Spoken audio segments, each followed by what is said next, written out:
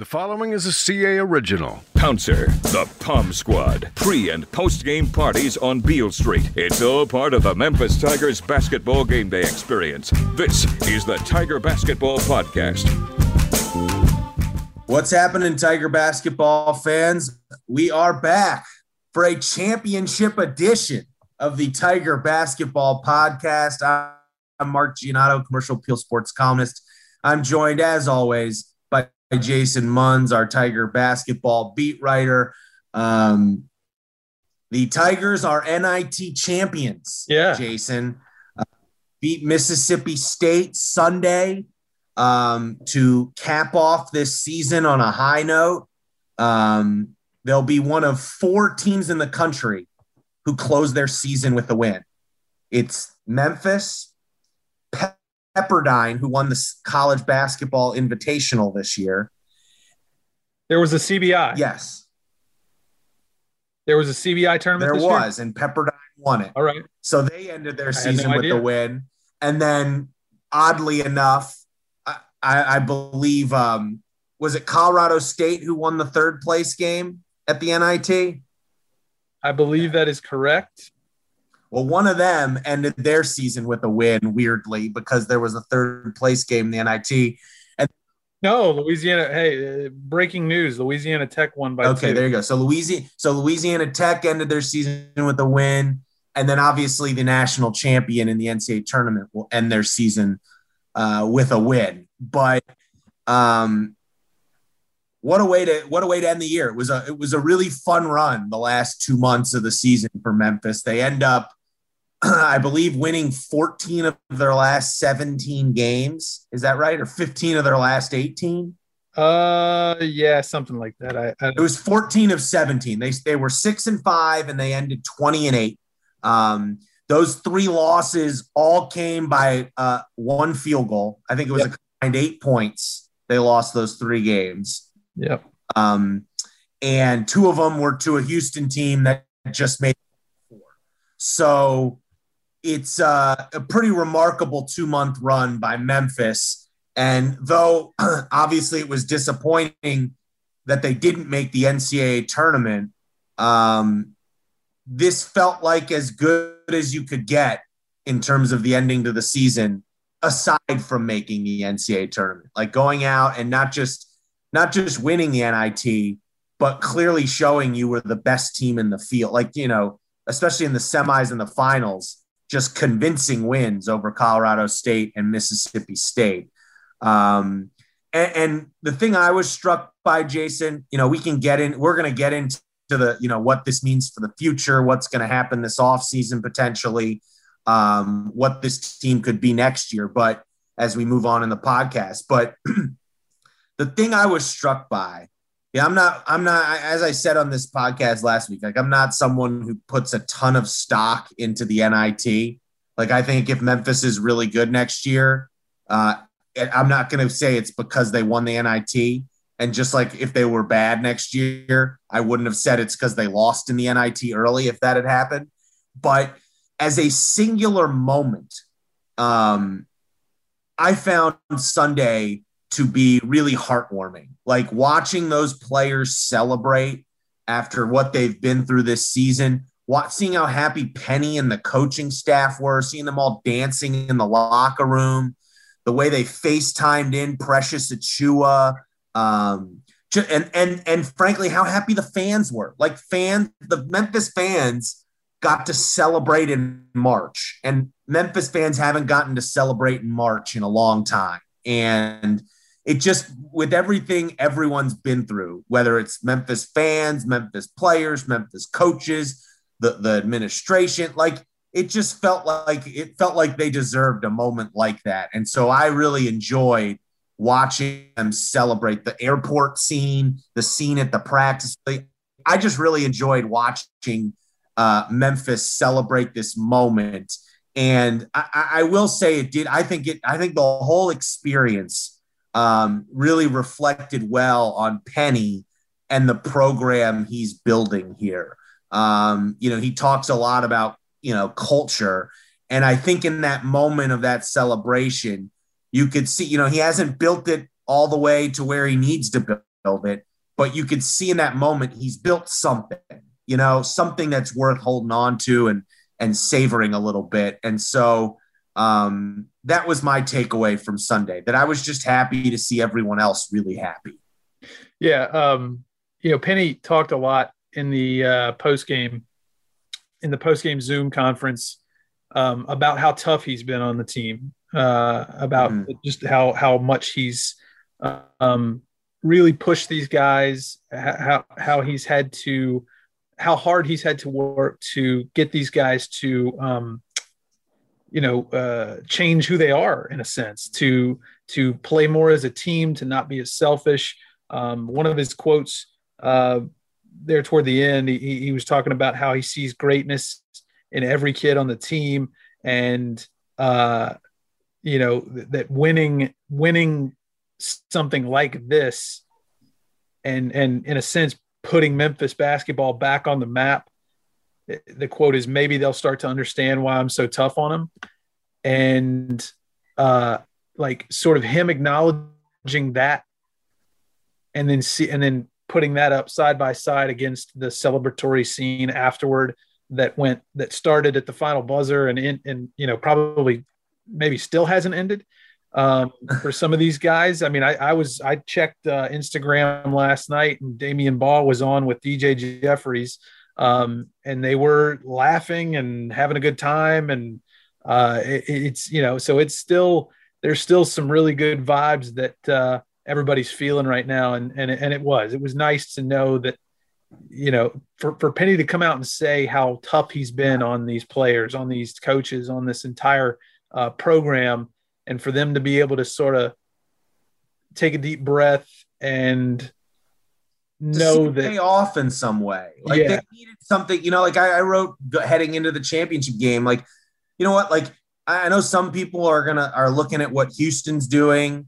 and what Memphis did, and going, man, Memphis should have been in the NCAA tournament. And ultimately, that's not how you determine who's in the NCAA tournament. I still don't think Memphis deserved to be in the NCAA tournament. They didn't have the resume of a tournament team, but they did deserve a reward for how they played at the end of the year, because they had a heck of a run.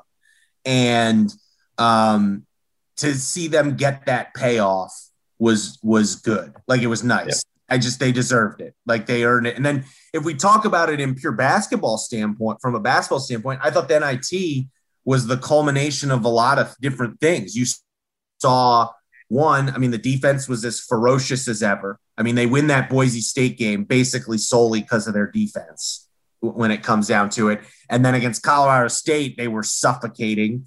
And against Mississippi State, that early lead they jumped out to, that ended up really feeling like it was the difference in the game, the start to the championship game. They hold Mississippi State without a field goal for 7 minutes to start the game. It looked like a football score there for a while, 13-0. Yeah.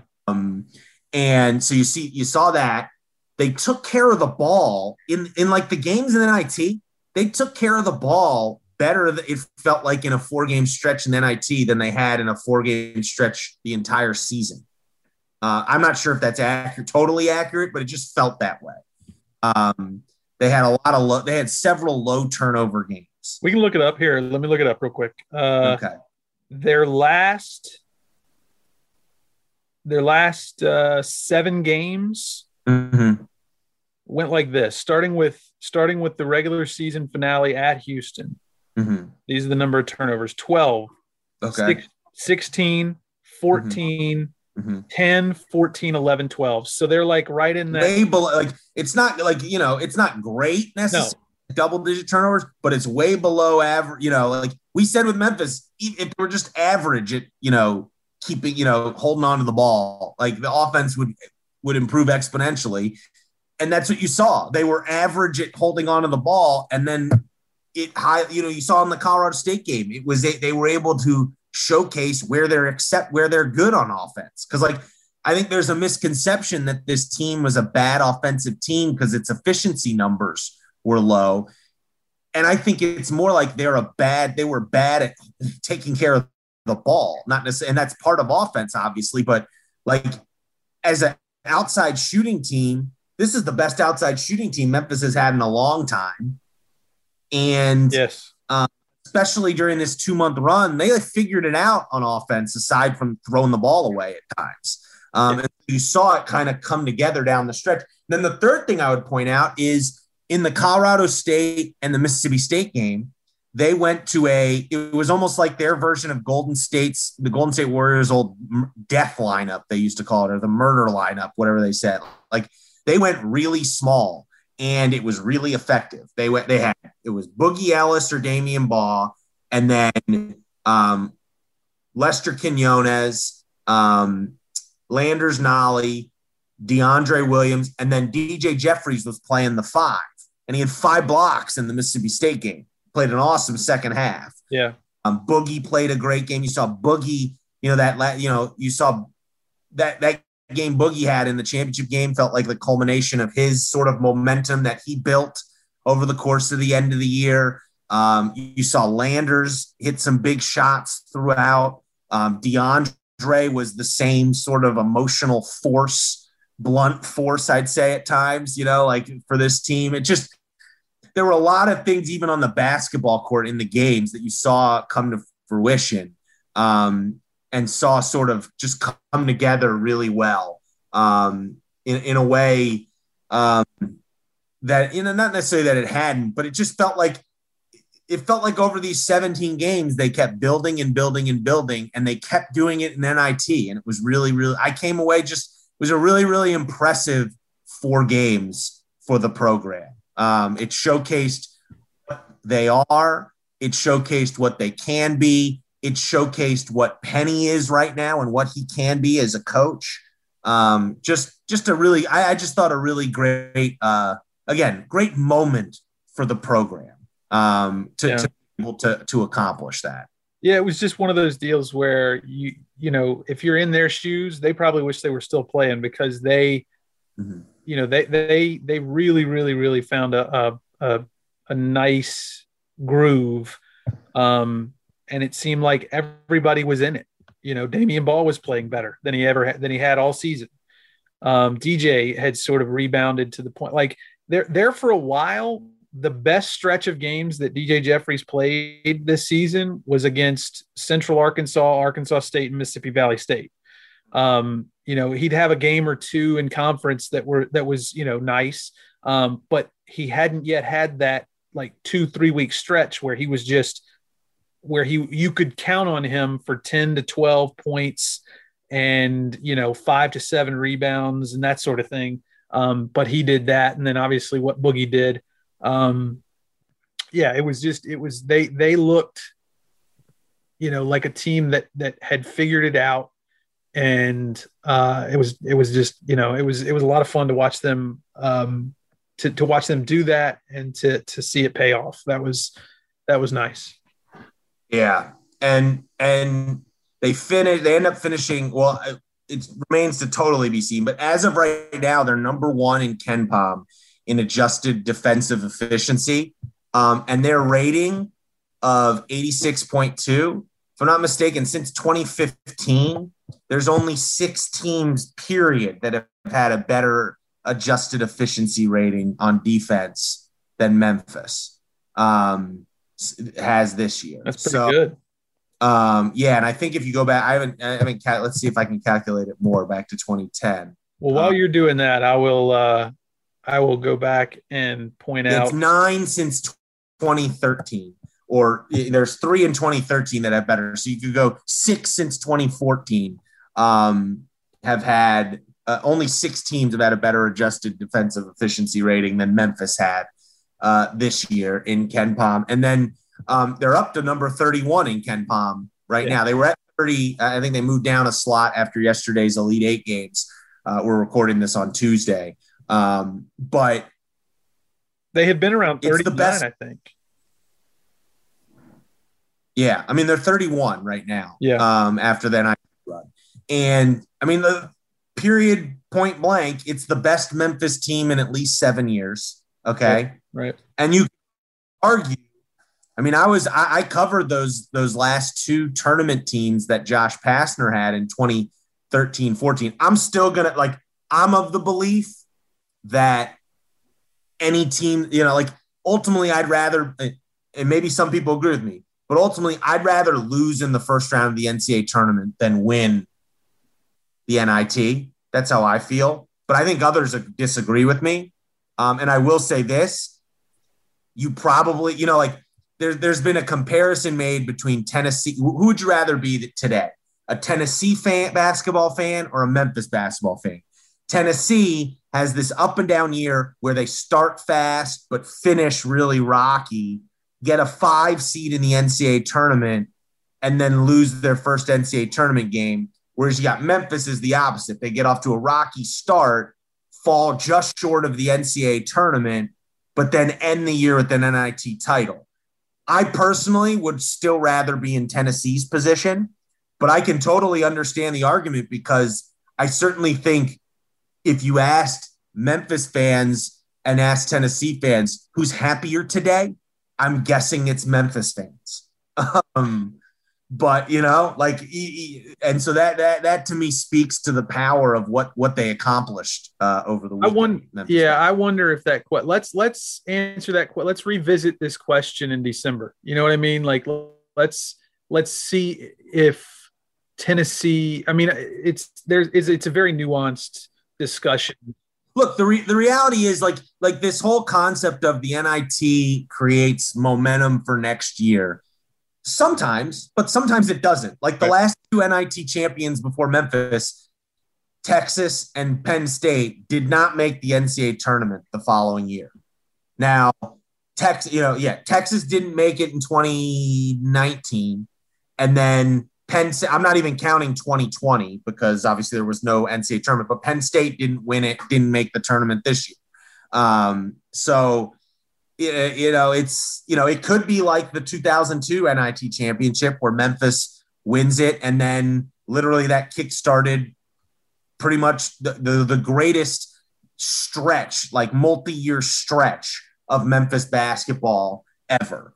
It could be. We could be on the precipice of that. Right. But this also could be this also could be totally irrelevant by the time we reach January next year. I'll tell you this. I have a feeling if it does turn out that Memphis goes has a really nice string of years after this season, Penny Hardaway is going to he's gonna point back to this as you know what I mean? Like we'll be 3 years down the line and he's still gonna be pointing back to this. I guarantee it.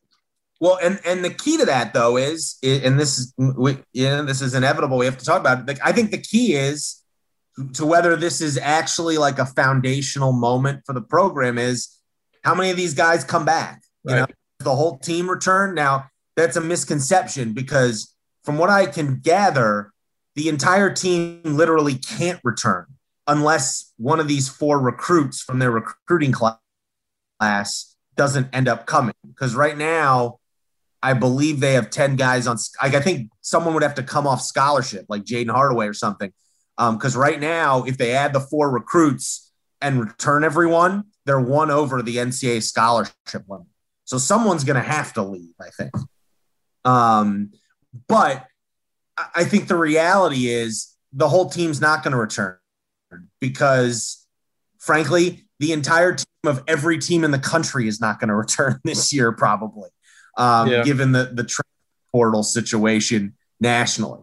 The question is, are you able to keep the main pieces, or how many of the main pieces are you able to keep on board? And that's going to be Penny's challenge. And to a certain extent, I think that I've always been of the belief, I said this last week, I've been saying it repeatedly, I just don't think the NIT is going to change someone's decision. Just them winning the NIT. I think it's just a great singular moment. I think what's going to be is what's going to be. And Jason, you're more in tune with the kind of the specific decision-making process going on here, player by player. And I want to have you talk about that in a second. But I would just say, here's my prediction for people. Everyone's not going to leave. There's no, I just don't believe that's going to happen. And I don't think everyone's going to come back. I don't think every key player is going to come back, unfortunately. Right. But I do think, and I do believe enough key players are going to come back. And then Penny's going to, you got a top 5 recruiting class coming in. Plus then Penny's going to add some strategic transfers. I think when all's said and done and the dust settles, you're going to feel pretty good about where the roster's at. That's my sense. That's my sense about the situation. I don't know who's going to be on it exactly and whatnot, but I just believe, based partly on reporting, but partly on just my gut, that like when preseason practice starts next fall, you're going to go, we feel pretty good about this roster. That's my sense, if you will. And I would say this. I don't think if you put Truth Serum in Benny, I don't think he wants everyone to come back. I think he wants to add some different pieces to the mix. I don't think he's not going to say that publicly, and I don't think he's going to necessarily force someone to leave the program. But I think you can tell from some of the stuff he's done on the recruiting trail the last couple weeks that he's expecting guys to leave. Like he's going out and recruiting kids already. And we haven't even heard any transfer portal announced. So that's what I would say. Like, don't get upset when people are talking about who might leave and who might not leave. People are going to leave. People are going to leave every school in the country this year. Yeah. And I like I said, I think you should have faith that Penny's going to have this roster in a good spot when the dust settles. Whatever that looks like, I don't know exactly. And Jason, you can speak to that. I guess, how would you describe the situation right now in terms of the decision-making process for these players?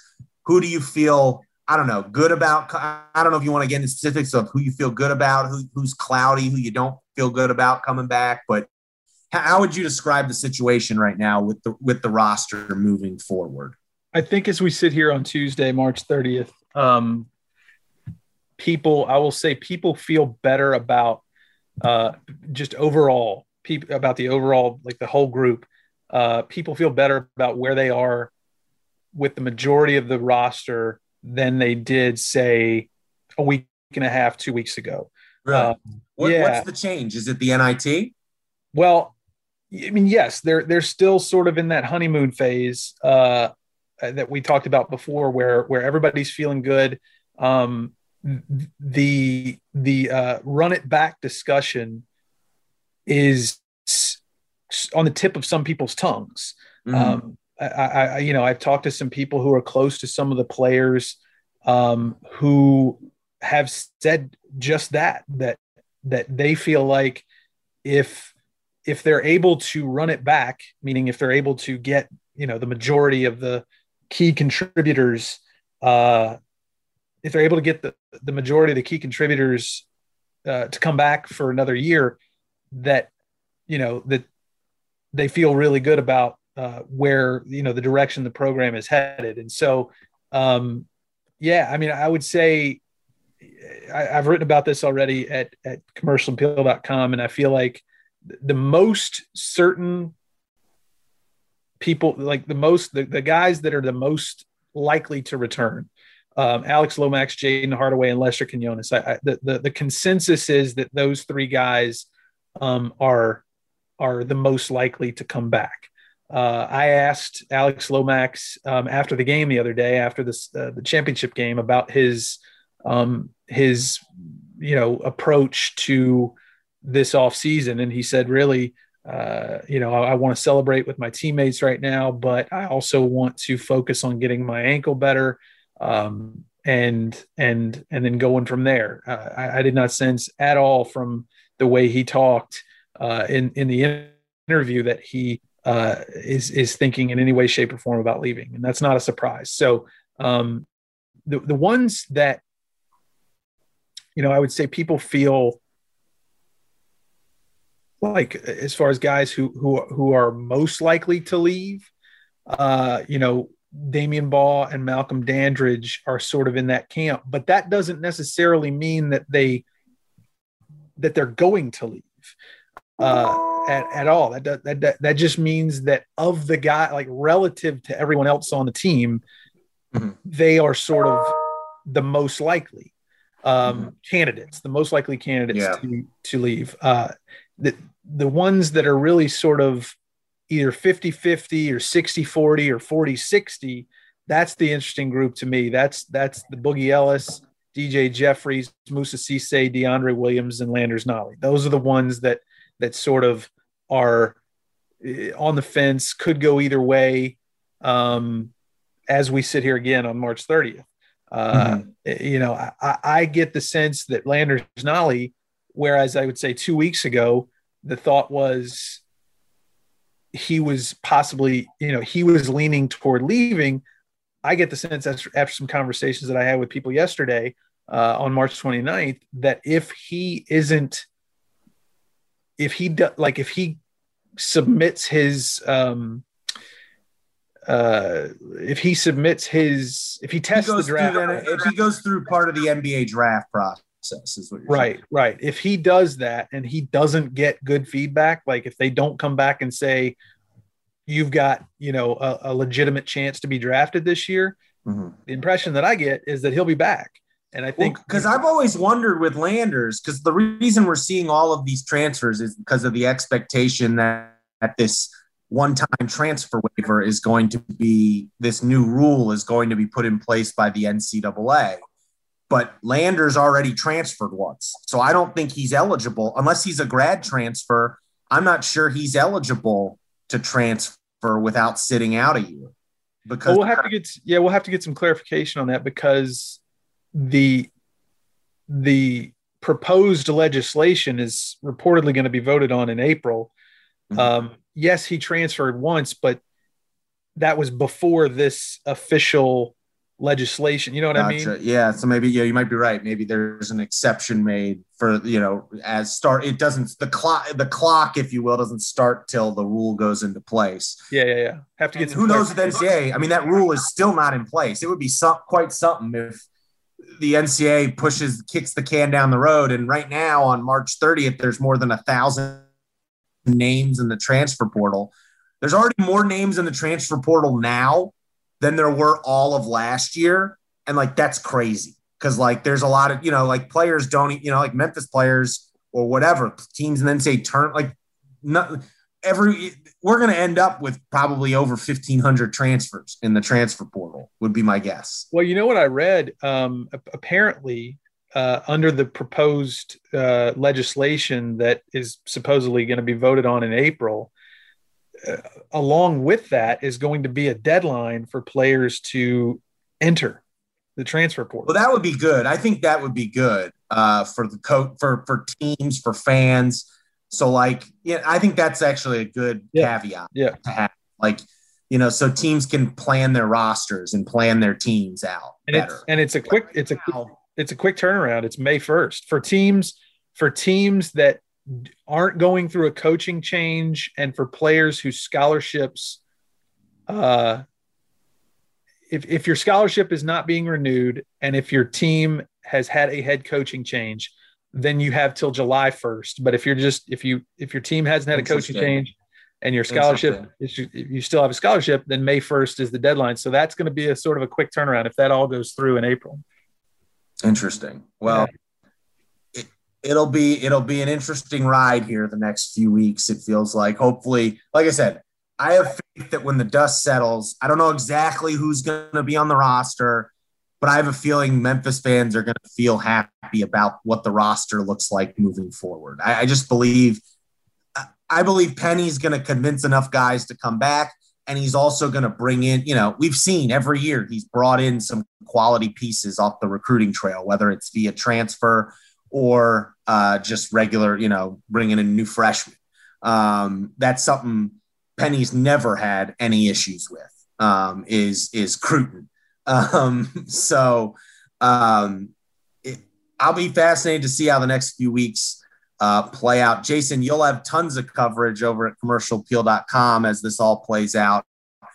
We'll join you periodically, I think, during the off season, probably when big stuff happens.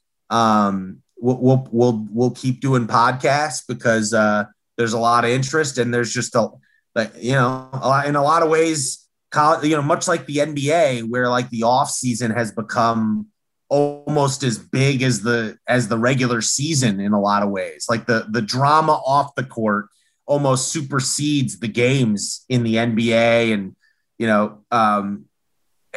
it feels like college basketball, I hate to say it, is trending that way too, with the transfer portal and everything. Like it's free agency.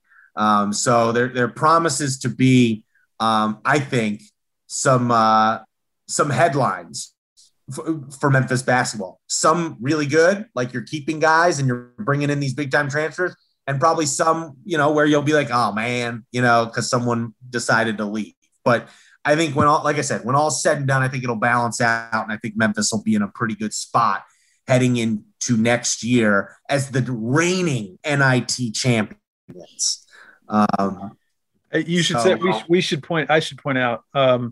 You said there was 4 teams that ended the season on a win. Technically, Duke ended the season on a win. Oh, there's a few more teams. Point. Oh, yeah, no, VCU didn't. Well, didn't Duke lose they didn't lose in the ACC tournament?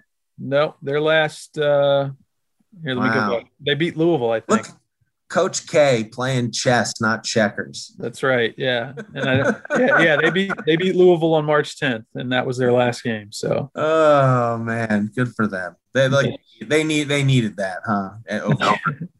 All right, well, that'll wrap things up for this Tiger Basketball podcast. We will join you soon whenever there's big news that happens with Memphis basketball. But till next time, I was Mark. I was joined by Jason. Thank you so much. Enjoy the off season and savor this NIT title. It was really a special moment.